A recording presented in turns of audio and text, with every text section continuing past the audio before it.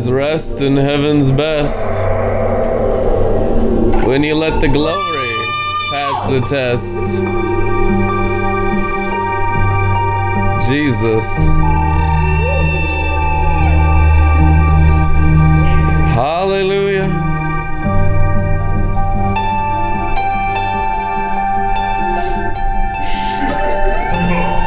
All the way through you. Hallelujah. And a big glory to God.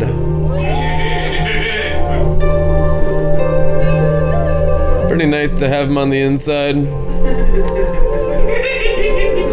And the glory do abide. The big G within thee. G is for God.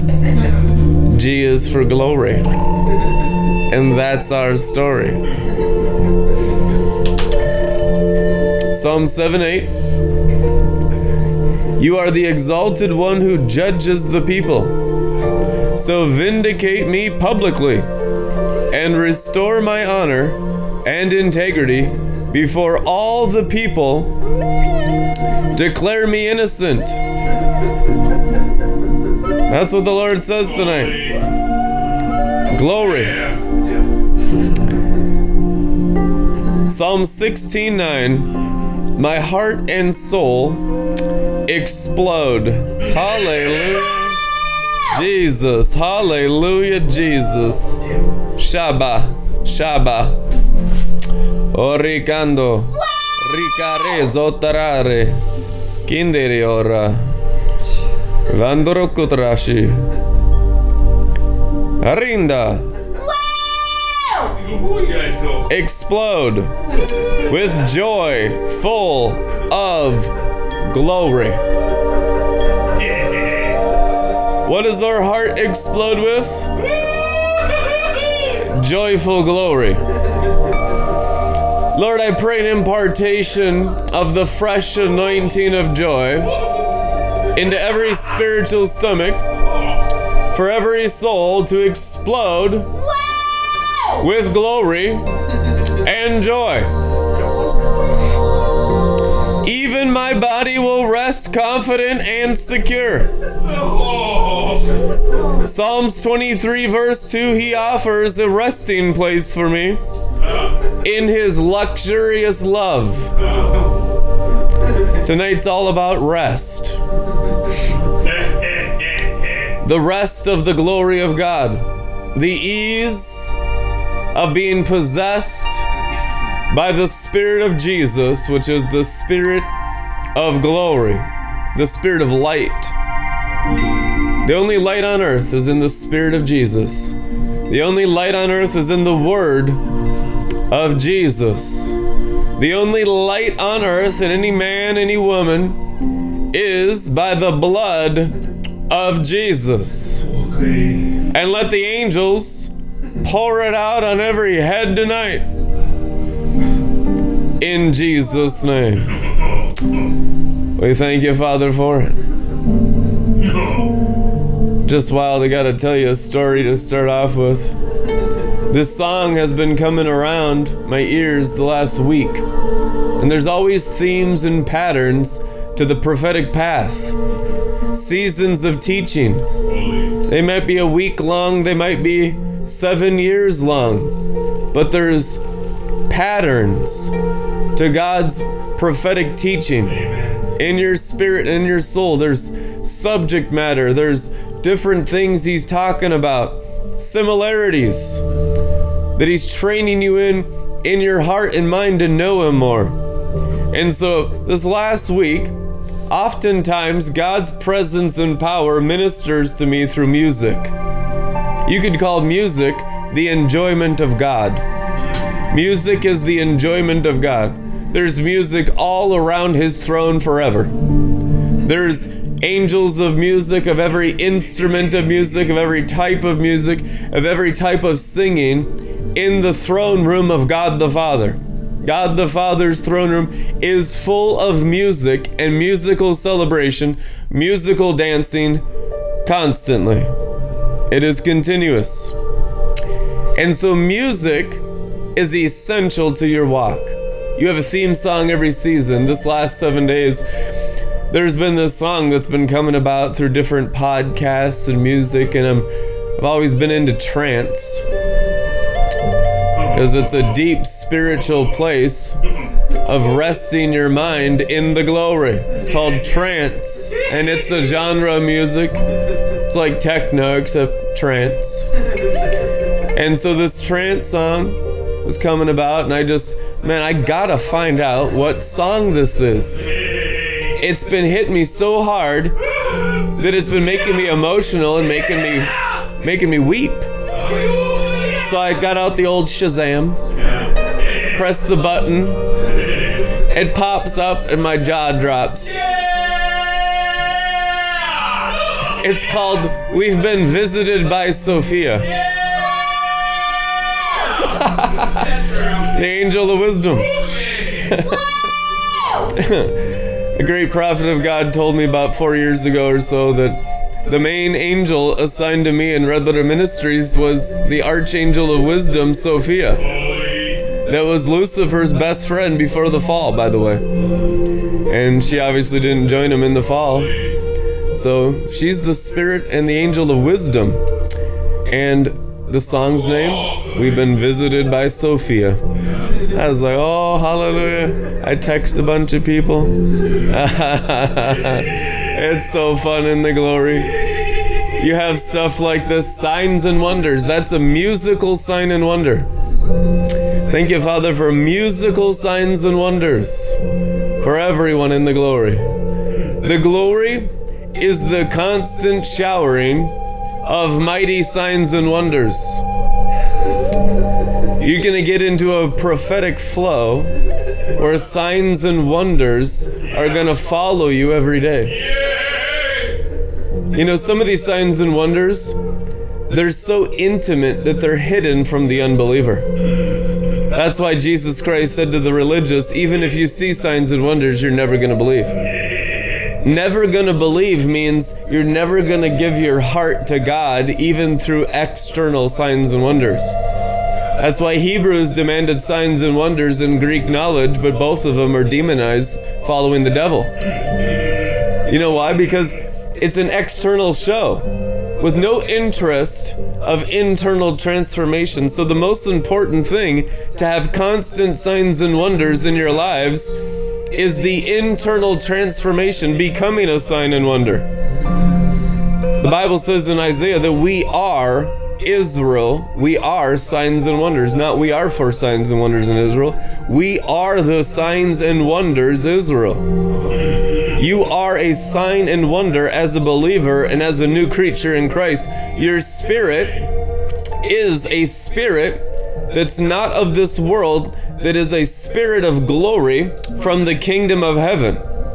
Everything from heaven is a sign and wonder, because it's going into the realm of the dead, it's going into the dry place, it's going into the earth, it's going into this universe, and it's confronting the devil. How was Egypt and Pharaoh destroyed? Signs and wonders. There were 9 of them. Moses performed 9 signs and wonders to destroy Pharaoh and Egypt and the stranglehold of slavery over Israel. And I believe in this time there will also be 9 signs and wonders. The gold sign. I believe the wine sign is a sign and wonder. Like the blood that came in the Nile. But it's not the blood of the Nile. It's the blood of Jesus that dries up the Nile. It's the blood of Jesus Christ that's coming upon human blood that destroys the works of the devil. That's what the blood, when the Nile turned to blood, it killed their life source. What is it? It killed their humanity. So one of the signs that's coming is going to be the wine sign, which is the Nile getting consumed. What is the Nile? In prophetics, the river Nile of Egypt. Egypt represents the earth, and the Nile represents the bloodlines of the earthly. All of them getting completely licked up by Moses's, or simply Moses represents the apostolic. The apostolic releasing, and you're all apostolic people. It's not about being an apostle, it's about being apostolic. Apostolic means eyewitnesses of the glory of God. And those who terraform the cities of the earth are apostolic.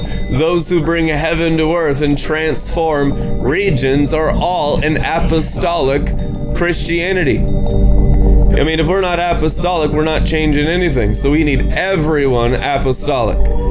The book of Acts, every believer in the book of Acts that walked with the 12 apostles, and there were 12 because Paul took Judas's spot, they were apostolic. And they completely turned the world upside down by bringing simply heaven through their spirit, and heaven through their soul, and heaven through their renewed minds, and heaven through their flesh.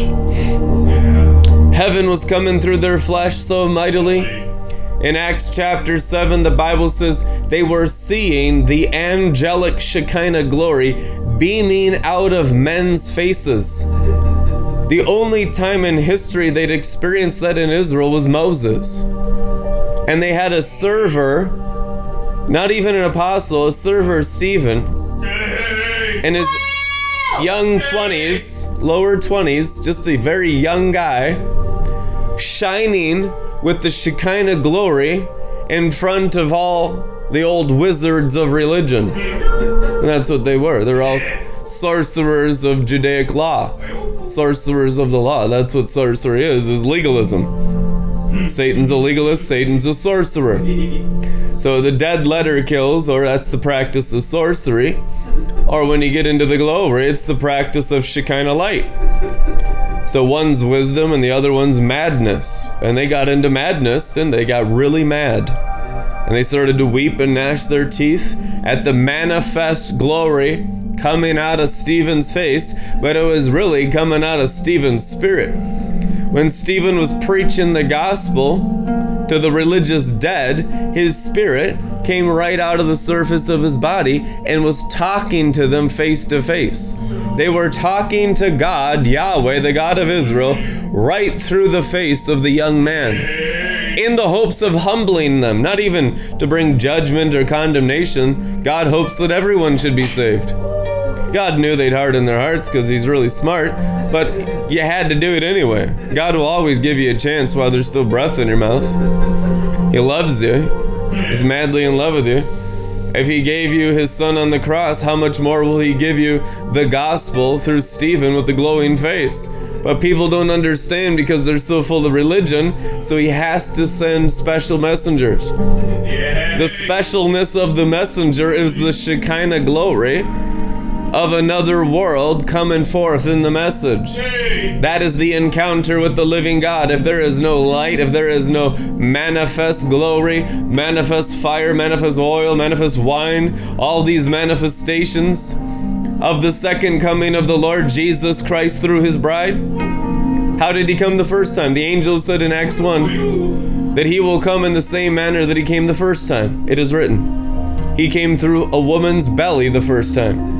Now he's coming through the bride's spirit, which is your spiritual stomach, which is all believers of all men and women in the whole world, that will birth the second coming of Jesus Christ, like the days of Noah, and the waters must break, and the mighty breaking waters, the breaker anointing of the living waters of God the Father's presence will come forth powerfully and destroy all the works of the devil in human blood and human flesh and in human bones and in human brains. All the opinions and ideas of the nations will go to zero, like it was in the days of Noah. And the bride will birth it. Jesus remains in heaven until the bride births the fullness of the living waters from her belly. Acts 3:21, Message translation. Truth anyhow. Amen? I hear the Lord saying, Book of Acts. Is it Acts or Axe? A-X-E. Already at the roots of the tree. Dear Philosophagus.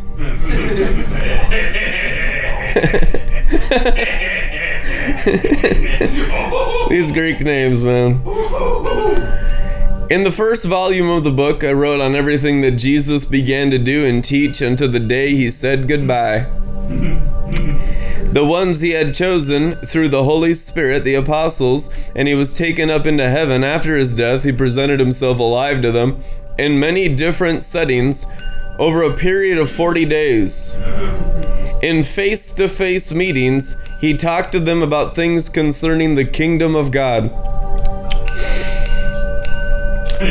As they met and ate meals together, he told them that they were on no account to leave Jerusalem, but must wait for what the Father promised. The promise you heard from me, John baptized in water, you will be baptized in the Holy Spirit, and soon.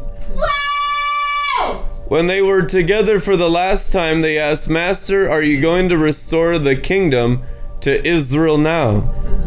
Is this the time? He told them, you don't get to know the time. Timing is the Father's business. See, it's not about you knowing the time. That's part of faith. Timing is the Father's business. Your business is enjoying the Holy Spirit, is going deeper in the Holy Spirit. That's all you are to do with your life on earth, is to go deeper in the Spirit of Jesus, and he will lead you where he wants you to go. Timing is the Father's business. What you'll get is the Holy Spirit. And when the Holy Spirit comes on you, he will be able to be my witnesses. You will be able to be my witnesses in Jerusalem, all over Judea and Samaria, even to the ends of the world. These were his last words as they watched. He was taken up and disappeared into a cloud. They stood there staring into the empty sky. Suddenly, two men appeared in white robes. They said, you Galileans, why do you just stand here looking up at an empty sky? This very Jesus, who was taken up from among you to heaven, will come as certainly and mysteriously as he left. So they left the mountain called Olives and returned to Jerusalem. It was a little over half a mile. They went to the upper room they had been using as a meeting place. Peter, John, James, Andrew, Philip, Thomas, Bartholomew, Matthew, James, son of Alphaeus, Simon the Zealot, Judas, son of James.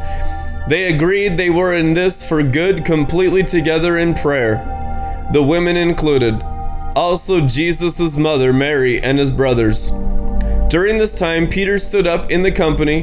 There were about 120 of them in the room at the time, and said, Friends, long ago the Holy Spirit spoke through David regarding Judas, who became the guide to those who arrested Jesus. That scripture had to be fulfilled, and now has been. Judas was one of us and had his assigned place in this ministry. As you know, he took the evil bribe money and bought a small farm. There he came to a bad end, rupturing his belly and spilling his guts. Everyone in Jerusalem knows this by now. They call the place Murder Meadow. It's exactly what we find written in the Psalms. Let his farm become haunted. So that no one can ever live there. It's the Message translation. Beautiful. And also what was written later. Let someone else take over his post. Judas must now be replaced. The replacement must come from the company of men who stayed together with us from the time Jesus was baptized by John up to the day of his ascension, designated along with us as a witness to his resurrection. They nominated two, Joseph Barsabbas, nicknamed Justus, and Matthias. Then they prayed, You, O God, know every one of us inside and out. Make plain which of these two men you choose to take the place in this ministry and leadership that Judas threw away in order to go his own way. They then drew straws. Matthias 1, and was counted in with the 11 apostles. When the feast of Pentecost came, they were all together in one place. Without warning, there was a sound like a strong wind, gale force. No one could tell where it came from. It filled the whole building. Then, like a wildfire, the Holy Ghost spread through their ranks, and they started speaking in a number of different languages as the Spirit prompted them. There were many Jews staying in Jerusalem just then, devout pilgrims from all over the world. When they heard the sound, they came on the run, and when they heard one after another their own mother tongue being spoken, they were thunderstruck.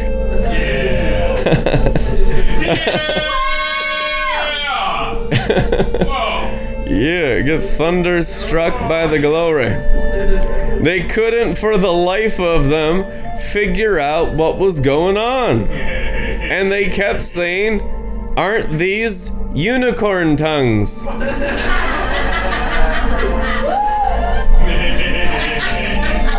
Yeah.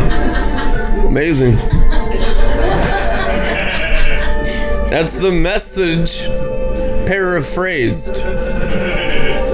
How come we're hearing them talk in our various mother tongues? Parthians, Medes, Elamites, visitors from Mesopotamia, Judea, and English.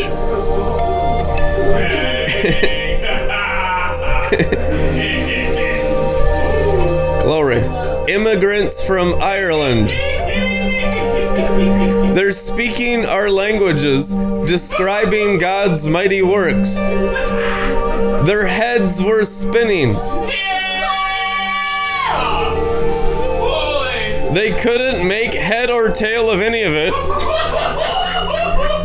They talked back and forth confused. What's going on here? Others joked, they're drunk on cheap wine. That's when Peter stood up and, backed by the other 11, spoke out with bold urgency. Fellow Jews, all of you who are visiting Jerusalem, listen carefully and get the story straight. These people aren't drunk as some of you suspect.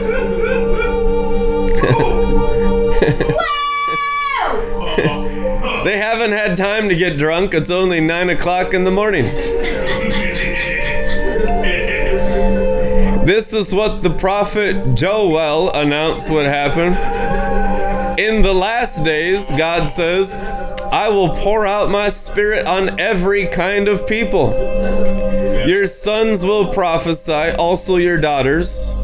Your young men will see visions. Your old men will dream dreams when the time comes.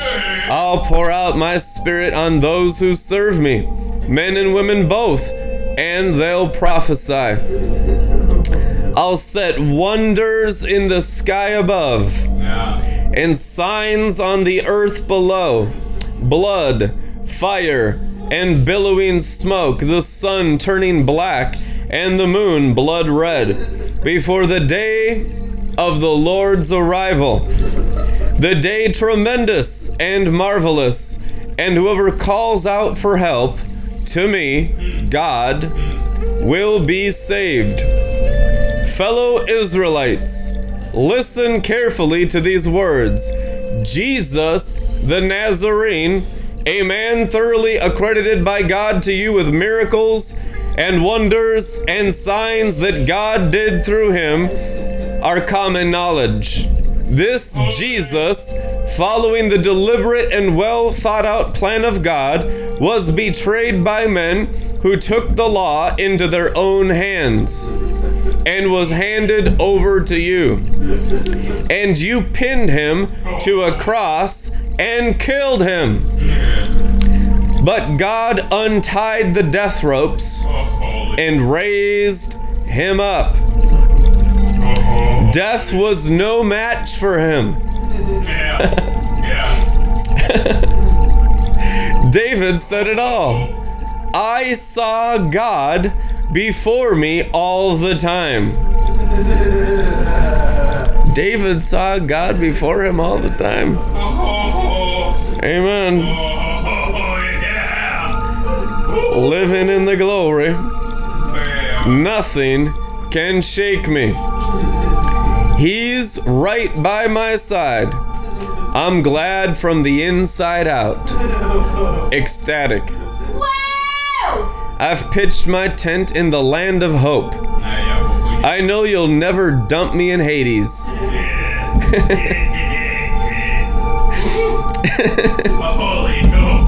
Oh my gosh.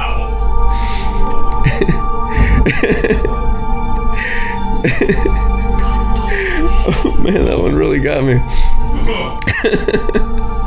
I've pitched my tent in the land of hope. I know you'll never dump me in Hades. Whew. Whew. Shabbat.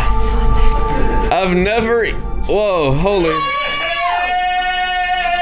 I'll never even smell the stench of death. You've got my feet on the life path, with your face shining sun joy all around. Shaba, Shikata, Rika, Rodo. With your face shining sun joy all around. Dear friends, let me be completely frank with you.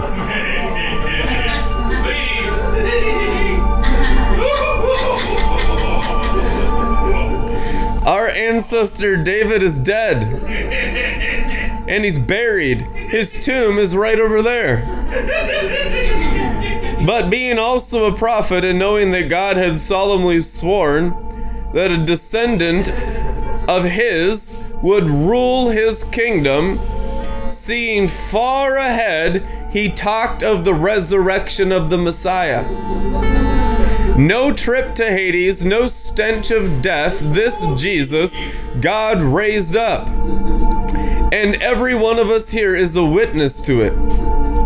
Then raised to the heights at the right hand of God, and receiving the promise of the Holy Spirit from the Father, he poured out the Spirit he had just received. He poured out the resurrection that he had just received. That is what you see here. Woo. For David himself did not ascend to heaven, but he did say, God said to my master, sit at my right hand until I make your enemies a stool for rest for your feet. Glory. What's the rest? What's entering the rest? When your enemies are a stool for your feet. That's the only possibility of rest on earth. Yeah, it's true. Yeah. And how? By the resurrection outpouring. That's how. All Israel then know this. There's no longer room for doubt. God made him Master and Messiah, this Jesus whom you killed on a cross. Cut to the quick. Those who were listening asked Peter and the other apostles, Brothers! Brothers! So now, what do we do?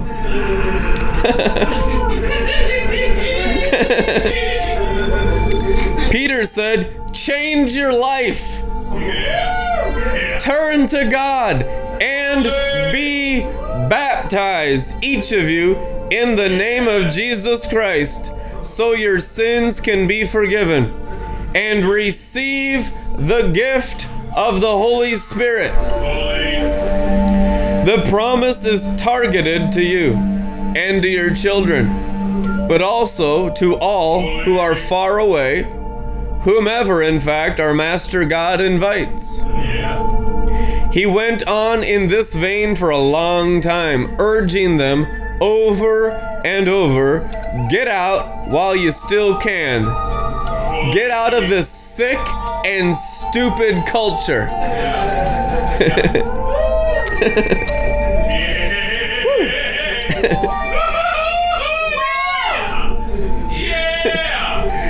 That day, about 3,000 took him at his word. They were baptized and were signed up. They committed themselves to the teaching of the apostles, the life together, and the common meal, and the prayers. Everyone around was in awe. All those wonders and signs done through the apostles, and all the believers lived in wonderful harmony, holding everything in common. They sold whatever they owned and pooled their resources so that each person's needs were met. They followed a daily discipline of worship in the temple, followed by meals at home, every meal a celebration, exuberant and joyful, as they praised God. People in general liked what they saw. Every day, their number grew as God added those who were saved.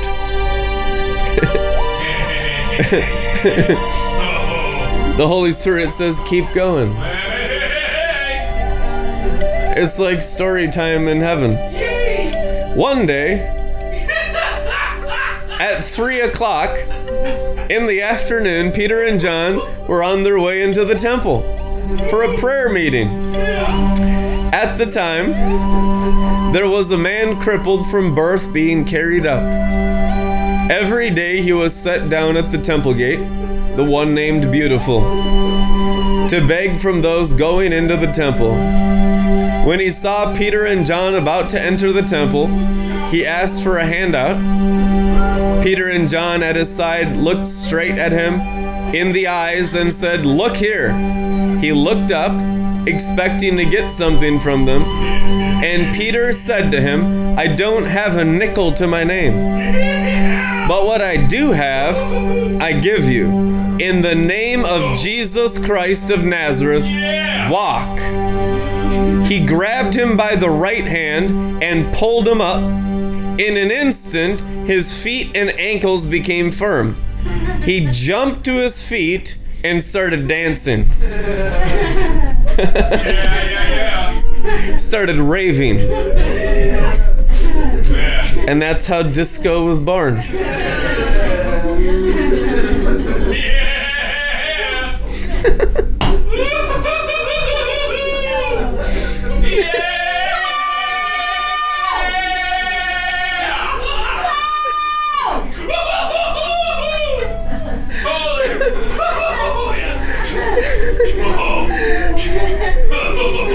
The man went into the temple with them, walking back and forth and breakdancing and praising God. Everybody there saw him walking around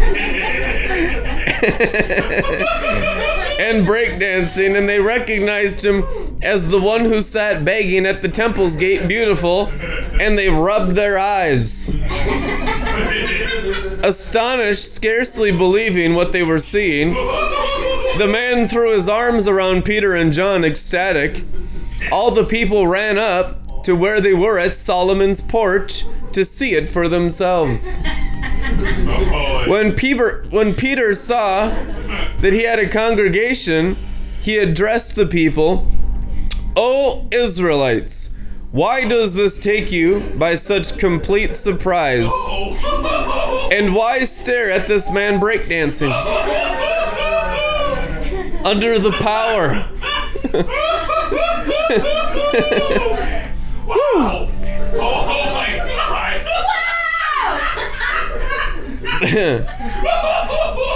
The God of Abraham, Isaac, and Jacob, the God of our ancestors, has glorified his son Jesus, the very one that Pilate called innocent.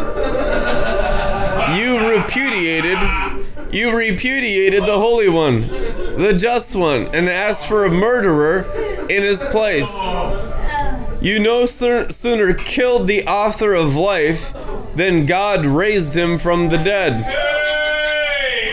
And we are his witnesses. Faith in Jesus' name put this man, whose condition you know so well, on his feet, yes, faith and nothing but faith, put this man healed and whole right before your eyes. And now, friends, I know you had no idea what you were doing when you killed Jesus. Yeah, that's true. Wow! And neither did your leaders. Yeah, that's true. Wow. But God, who through the preaching of all the prophets had said all along that his Messiah would be killed, he knew exactly what you were doing and used it to fulfill his plans. Amen. Now it's time to change your ways. Yeah. Turn to face God so he can wipe away your sins and pour out showers of blessing to refresh you and send you the Messiah that he's prepared for you, namely Jesus. For the time being, he must remain out of sight in heaven until everything is restored to order again, just the way God, through the preaching of his holy prophets of old, said it would be. Moses, for instance, said, "Your God will raise up for you a prophet, just like me, from your family. Listen to every word he speaks to you. Every last living soul who refuses to listen to that prophet will be wiped out from the people." All the prophets from Samuel on down said the same thing. Said most emphatically that these days would come. These prophets, along with the covenant God made with your ancestors, are your family tree. Yeah. The prophets are your family tree. Oh, yeah. Amen. God's covenant word to Abraham provides the text, "By your offering all the families of all the earth will be blessed." But you are first in line. God, having raised up his Son, sent him to bless you as you turn one by one from your evil ways. While Peter and John were addressing the people, the priest, the chief of the temple police, and some Sadducees came up, indignant that these upstart apostles were instructing the people and proclaiming that the resurrection from the dead had taken place in Jesus. They arrested them, and they threw them in jail until morning. For by now it was late in the evening, but many of those who listened had already believed the message. In round numbers, about 5,000. The next day a meeting was called in Jerusalem. The rulers, religious leaders, religion scholars, Annas, the chief priest, Caiaphas, John, Alexander, everybody who was anybody was there. They stood Peter and John in the middle of the room and grilled them. "Who put you in charge here? What business do you have doing this?" With that, Peter, full of the Holy Spirit, let loose. Wow! "Rulers, leaders of the people, if we have been brought to trial today for helping a sick man put under investigation regarding this healing, I'll be completely frank with you. We have nothing to hide. By the name of Jesus Christ of Nazareth, the one you killed on a cross, the one God raised from the dead, by means of his name, this man stands before you, healthy and whole. Jesus is the stone you masons threw out, which is now the cornerstone. Salvation comes no other way. No other name has been given or will be given to us by which we can be saved, only this one, Jesus. They couldn't take their eyes off of them. Peter and John standing there so confident, so sure of themselves. Their fascination deepened when they realized that these two were laymen, with no training in scripture or formal education. They never even had a Bible. They recognized them as companions of Jesus. But with the man right before them, seeing him standing there so upright, so healed, what could they say against that? They sent them out of the room so they could work out a plan. They talked it over. What can we do with these men? By now it's known all over town that a miracle has occurred and that they are behind it. There is no way we can refute that. But so that it doesn't go any further, let's silence them and with threats so they won't dare to use Jesus' name ever again with anyone. They called them back and warned them that they were of no account and they were to never again speak or teach in the name of Jesus. But Peter and John spoke right back. Whether it's right in God's eyes to listen to you rather than to God, you decide. As for us, there's no question. We can't keep quiet about what we've seen and heard. The religious leaders renewed their threats, but then they released them. They couldn't come up with a charge that would stick, that would keep them in jail. The people wouldn't have stood for it. They were all praising God over what had happened. The man who had been miraculously healed was over 40 years old. As soon as Peter and John were let go, they went to their friends and told them what the high priests and religious leaders had said. Hearing the report, they lifted their voices in a wonderful harmony in prayer. Strong God, you made heaven and earth and sea and everything in them. By the Holy Spirit, you spoke through the mouth of your servant and our father David. Why the big noise, nations? Why the mean plots, peoples?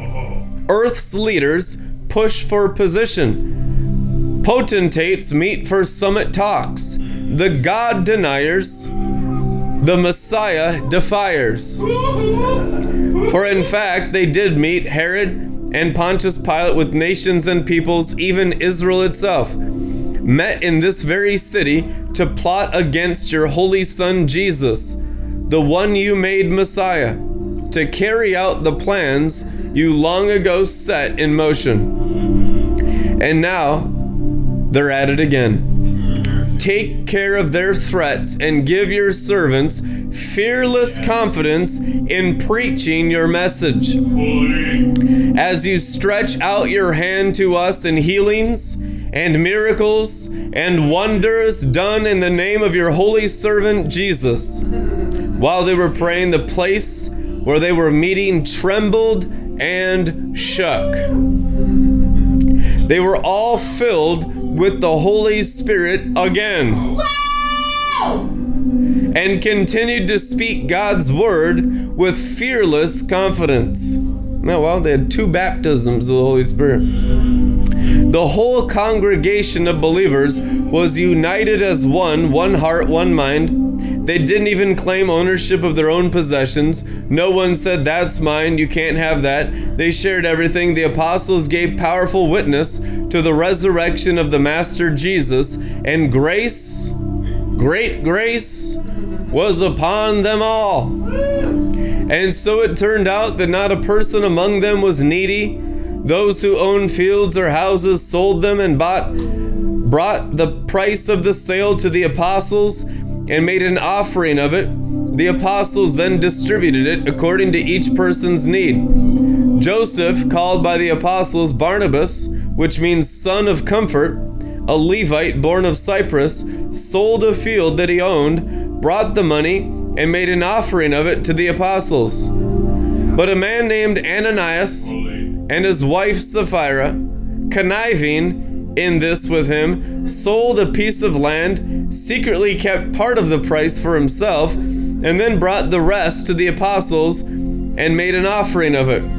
Peter said, Ananias, how did Satan get you to lie to the Holy Spirit and secretly keep back part of the price of the field?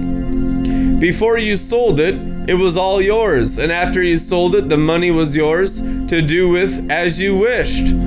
So what got into you to pull a trick like this? You didn't lie to men, but to God." Ananias, when he heard these words, he fell down dead. That put the fear of God into everyone who heard about it. The younger men went right to work.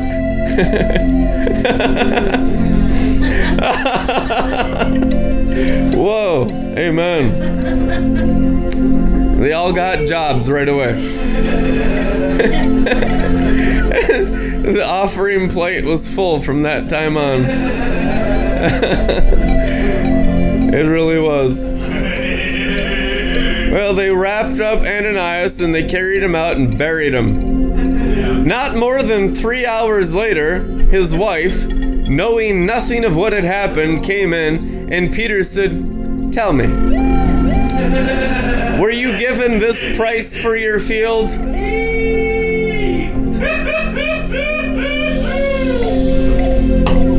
"Yes," she said, "that price."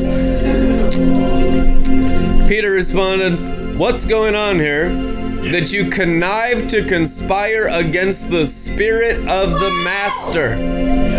Connived to conspire against the Spirit of the Master. The men who buried your husband are at the door, and you're next.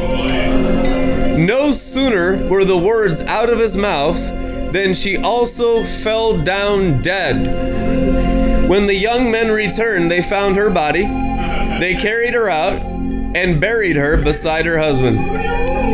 By this time, the whole church, and in fact everyone who heard of these things, had a healthy respect for God.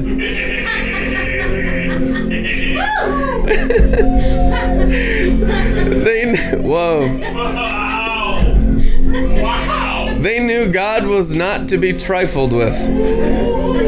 Through the work of the apostles, many God signs were set up among the people, many wonderful things done. They all met regularly and in remarkable harmony on the temple porch named after Solomon. But even though people admired them a lot, outsiders were wary about joining them. On the other hand, those who put their trust in the Master were added right and left, men and women both. They even carried the sick out into the streets and laid them on stretchers and bedrolls, hoping they'd be touched by Peter's shadow when he walked by. They came from the villages surrounding Jerusalem, throngs of them bringing the sick and bed-eviled, and they were all healed. Provoked mightily by all of this, the chief priest and those on his side, mainly the sect of Sadducees, went into action. They arrested the apostles and they put them in the town jail. But during the night, an angel of God opened the jailhouse and led them out. He said, "Go to the temple and take your stand. Tell the people everything there is to say about this life." Promptly obedient, they entered the temple at daybreak and went on with their teaching.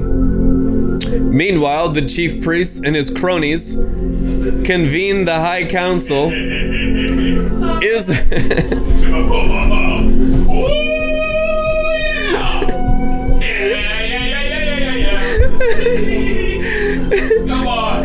Israel's Senate, and sent to the jail to have the prisoners brought in. When the police got there, they couldn't find them anywhere in the jail.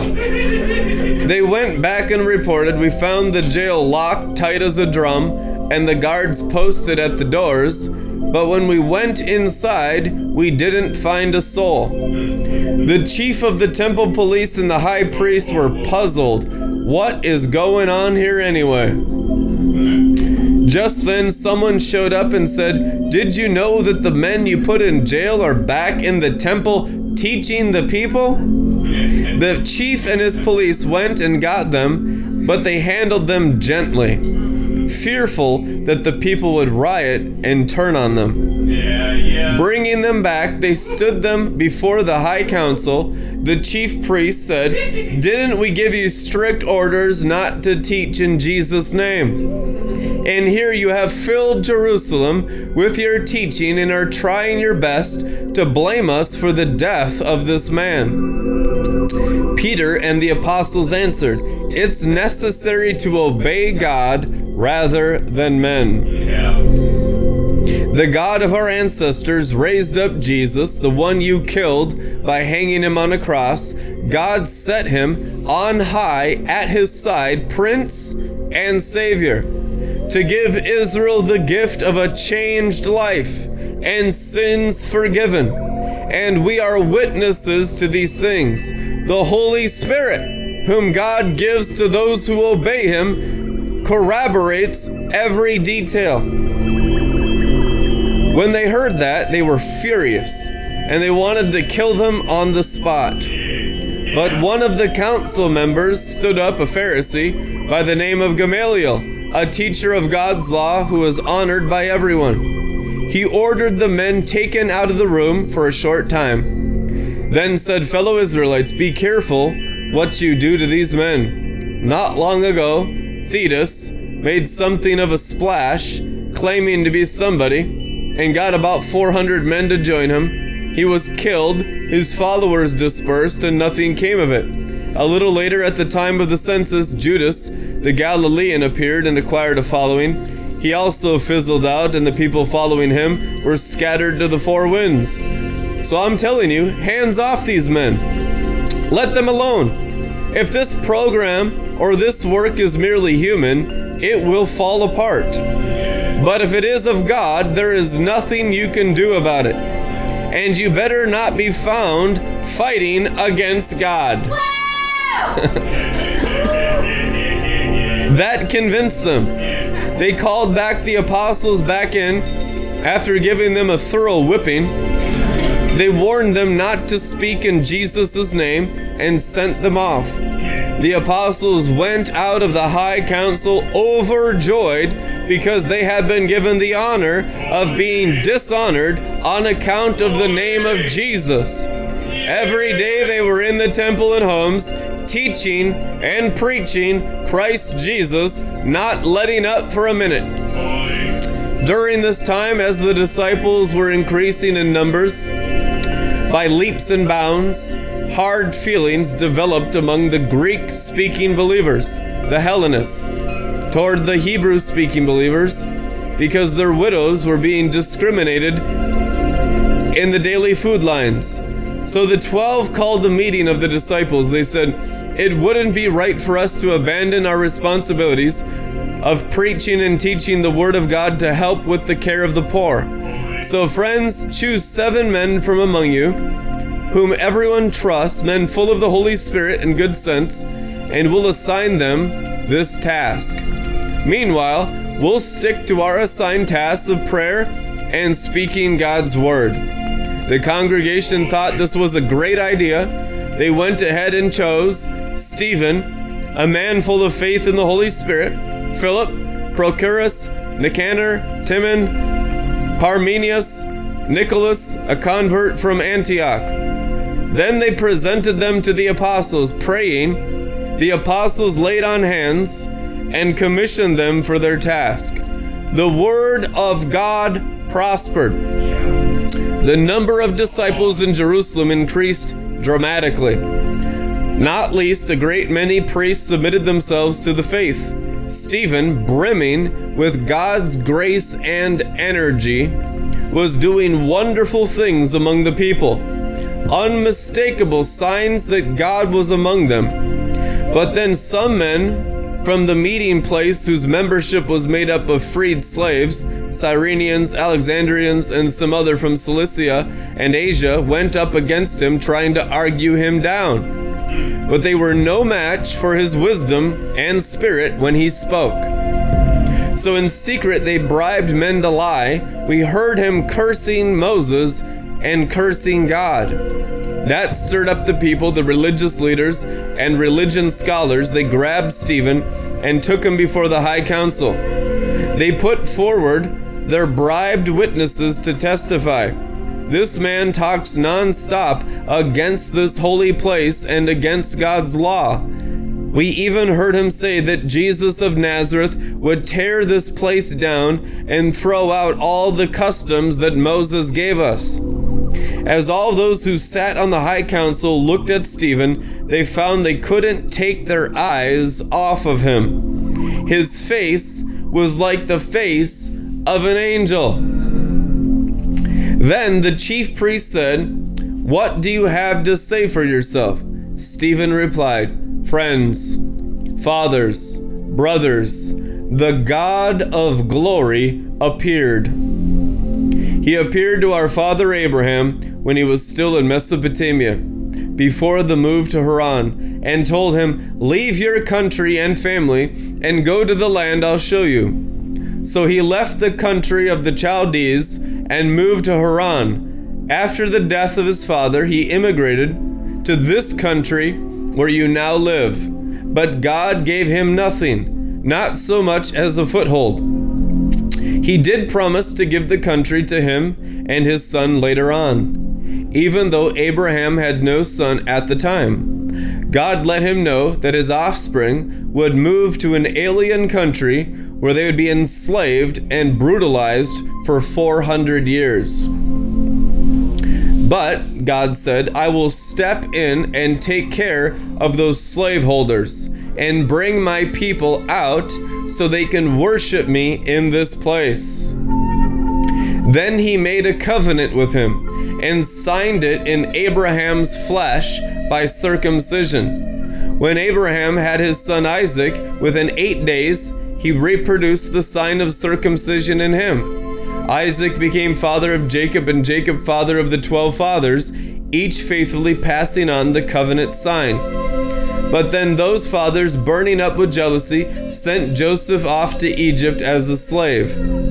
God was right there with him. He not only rescued him from all of his troubles, but brought him to the attention of Pharaoh, king of Egypt. He was so impressed with Joseph that he put him in charge of the whole country, including his own personal affairs. Later, a famine descended on that entire region, stretching from Egypt to Canaan, bringing terrific hardship. Our hungry fathers looked high and low for food, but the cupboard was bare. Jacob heard there was food in Egypt and sent our fathers to scout for it. Having confirmed the report, they went back to Egypt a second time to get food. On that visit, Joseph revealed his true identity to his brothers and introduced the Jacob family to Pharaoh. Then Joseph sent for his father, Jacob, and everyone else in the family, 75 in all. That's how the Jacob family got to Egypt. Jacob died, and our fathers after him. They were taken to Shechem and buried in the tomb for which Abraham paid a good price to the sons of Hamor. When the 400 years were nearly up, the time God promised Abraham for deliverance, the population of our people in Egypt had become very large. And there was now a king over Egypt who had never heard of Joseph. He exploited our race mercilessly. He went so far as forcing us to abandon our newborn infants, exposing them to the elements to die a cruel death. In just such a time, Moses was born, a most beautiful baby. He was hidden at home for 3 months. When he could be hidden no longer, he was put outside and immediately rescued by Pharaoh's daughter, who mothered him as her own son. Moses was educated in the best schools in Egypt. He was equally impressive as a thinker and an athlete. When he was 40 years old, he wondered how everything was going with his Hebrew kin and went out to look over things. He saw an Egyptian abusing one of them and stepped in, avenging his underdog brother by knocking the Egyptian flat. He thought his brothers would be glad that he was on their side and even see him as an instrument of God to deliver them. But they didn't see it that way. The next day, 2 of them were fighting, and he tried to break it up, told them to shake hands and get along with each other, "Friends, you are brothers. Why are you beating up on each other?" The one who had started the fight said, "Who put you in charge of us? Are you going to kill me like you killed that Egyptian yesterday?" When Moses heard that, realizing that the word was out, he ran for his life and lived in exile over in Midian. During the years of exile, 2 sons were born to him. 40 years later, in the wilderness of Mount Sinai, an angel appeared to him in the guise of flames of a burning bush. Moses, not believing his eyes, went up to take a closer look. He heard God's voice, "I am the God of your fathers, the God of Abraham, Isaac, and Jacob." Frightened nearly out of his skin, Moses shut his eyes and turned away. God said, "Kneel and pray. You are in a holy place on holy ground. I've seen the agony of my people in Egypt. I've heard their groans. I've come to help them. So get yourself ready. I'm sending you back to Egypt."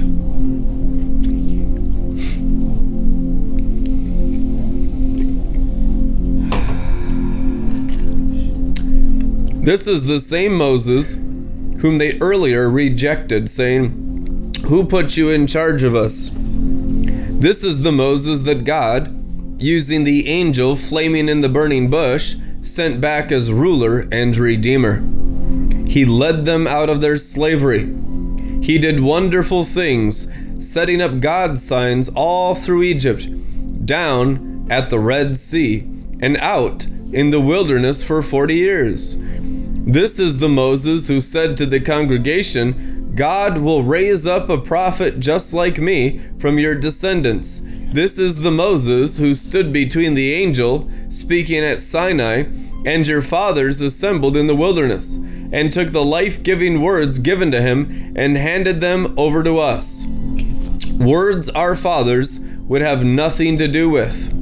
They craved the old Egyptian ways, whining to Aaron, "Make us gods we can see and follow." This Moses who got us out of here miles from nowhere, who knows what's happened to him? That was the time when they made a calf idol. They brought sacrifices to it and congratulated each other on the wonderful religious program that they had put together. God wasn't at all pleased, but he had let them do it their way. Worship every new god that came down the pike, and live with the consequences described by the prophet Amos. Did you bring me offerings of animals and grains those 40 wilderness years, O Israel? Hardly. You were too busy building shrines to war gods, to sex goddesses, worshiping them with all your might. That's why I put you in exile beyond Babylon. And all this time our ancestors had a tent shrine for true worship, made to the exact specifications God provided Moses. They had it with them as they followed Joshua. When God cleared the land of pagans and still had it right down to the time of David, David asked God for a permanent place for worship, but Solomon built it. Yet that doesn't mean that the Most High God lives in a building made by carpenters and masons. The prophet Isaiah put it well when he wrote, "Heaven is my throne room. I rest my feet on earth. So what kind of house will you build for me, says God? Where can I get away and relax? It's already built, and I built it." Glory. And you continue, so bullheaded, calluses on your hearts, flaps on your ears, deliberately ignoring the Holy Spirit. This is when it gets good. You're just like your ancestors. Was there ever a prophet who didn't get the same treatment? Your ancestors killed anyone who dared talk about the coming of the Just One. And you've kept up the family tradition. Traitors and murderers, all of you. You had God's law handed to you by angels, gift wrapped, and you squandered it. Whoa! At that point, they went wild, a rioting mob of catcalls and whistles and invective. But Stephen, full of the Holy Spirit, hardly even noticed. He only had eyes for God, whom he saw in all of his glory with Jesus standing at his side. And Stephen said, "Oh, I see heaven wide open, and the Son of Man standing at God's side." Yelling and hissing, the mob drowned him out. Now in a full stampede, they dragged him out of town and pelted him with rocks. The ringleaders took off their coats and asked a young man named Saul to watch them. As the rocks rained down, Stephen prayed, "Master Jesus, take my life." Then he knelt down, praying loud enough for everyone to hear. "Master, don't blame them for this sin," his last words. Then he died. Saul was right there congratulating the killers. That set off a terrific persecution of the church in Jerusalem. The believers were all scattered throughout Judea and Samaria. All that is but the apostles. Good and brave men buried Stephen, giving him a solemn funeral. Not many dry eyes that day. And Saul just went wild, devastating the church, entering house after house after house, dragging men and women off to jail. Forced to leave home base, the followers of Jesus all became missionaries. Wherever they were, scattered, they preached the message about Jesus. Going down to Samaritan cities, Philip proclaimed the message of the Messiah. When the people heard what he had to say and saw the miracles, the clear signs of God's action, they hung on his every word. Many who could neither stand nor walk were healed that day. The evil spirits protested loudly as they were sent on their way. And what joy in the city! Previous to Philip's arrival, a certain Simon had practiced magic in the city, posing as a famous man and dazzling all the Samaritans with his wizardry. He had them all, from little children to old men, eating out of his hand. They all thought he had supernatural powers and called him the Great Wizard. He had been around a long time and everyone was more or less in awe of him. But when Philip came to town announcing the news of God's kingdom and proclaiming the name of Jesus Christ, they forgot Simon and were baptized, becoming believers right and left. Even Simon himself believed and was baptized. From that moment, he was like Philip's shadow, so fascinated with all the God signs and miracles that he wouldn't leave Philip's side. When the apostles in Jerusalem received the report that Samaria had accepted God's message, they sent Peter and John down to pray for them to receive the Holy Spirit.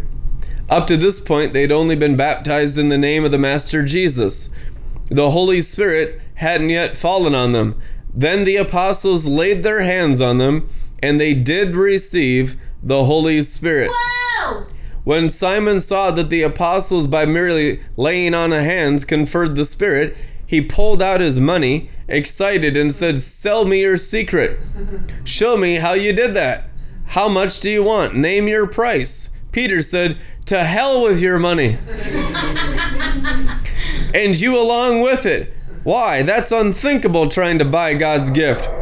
You'll never be part of what God's doing by striking bargains and offering bribes. Change your ways and now ask the master to forgive you for trying to use God to make money. I can see this is an old habit with you. You reek with money lust." "Oh," said Simon, "pray for me. Pray to the master that nothing like that will ever happen to me." And with that, the apostles were on their way, continuing to witness and spread the message of God's salvation, preaching in every Samaritan town they passed through on their return to Jerusalem. Amen. Bless you guys. We'll see you tomorrow.